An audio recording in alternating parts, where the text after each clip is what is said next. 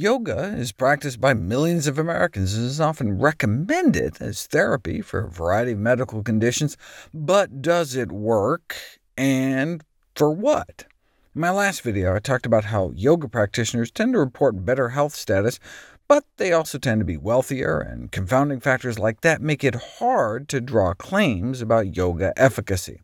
For example, when population studies have taken factors like education or income into account, the yoga effects often evaporate.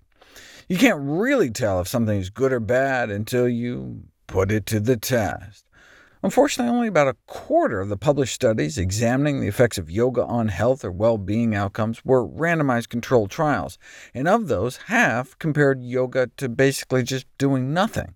In that case, if you find benefit, you don't know if it's the yoga itself or whether any kind of exercise would have achieved the same or even better effect. Now look, any kind of physical activity is good, but is there more to yoga than exercise? For example, any kind of exercise, whether low intensity, such as yoga, or high intensity, such as aerobics, may help with menstrual pain compared to not doing anything. In studies on alcoholics, aerobic exercise alleviated depression and anxiety symptoms more than yoga, presumably just because of the greater exercise intensity. Typical yoga is probably best described as a light-intensity physical activity. For example, here's the metabolic equivalents of some typical yoga poses. The average may be 2 or 3. Compare that to walking at a typical speed, which is about 3. So in general, walking burns about as many calories as yoga, and brisk walking would burn even more.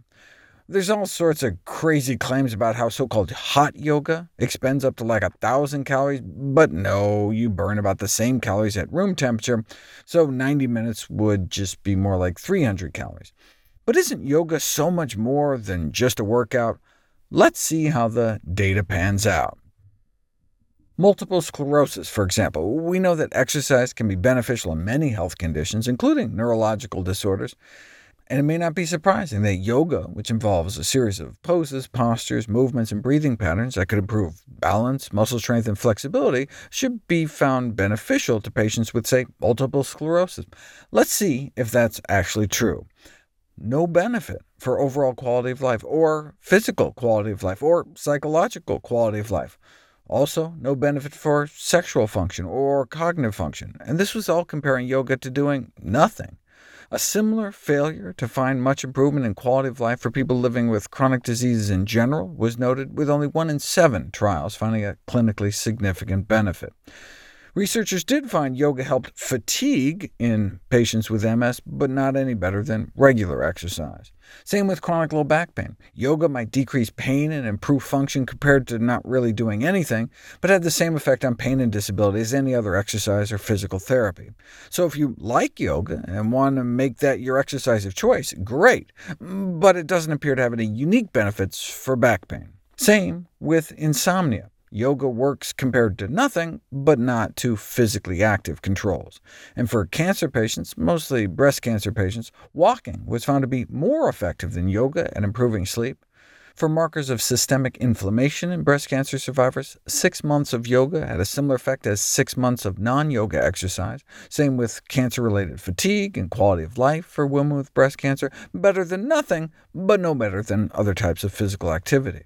Finally, for breast cancer survivors, the effectiveness of yoga interventions in breast cancer-related lymphedema, an abnormal accumulation of fluid for which there's no effective treatment, and adding yoga does not seem to help. There are some conditions for which yoga really does appear to pull ahead of the pack, though. For example, chronic, nonspecific neck pain. Based on 10 randomized control trials, not only was yoga better for neck pain than control groups in general, which included doing nothing, yoga also seemed to beat out active controls, other types of exercises.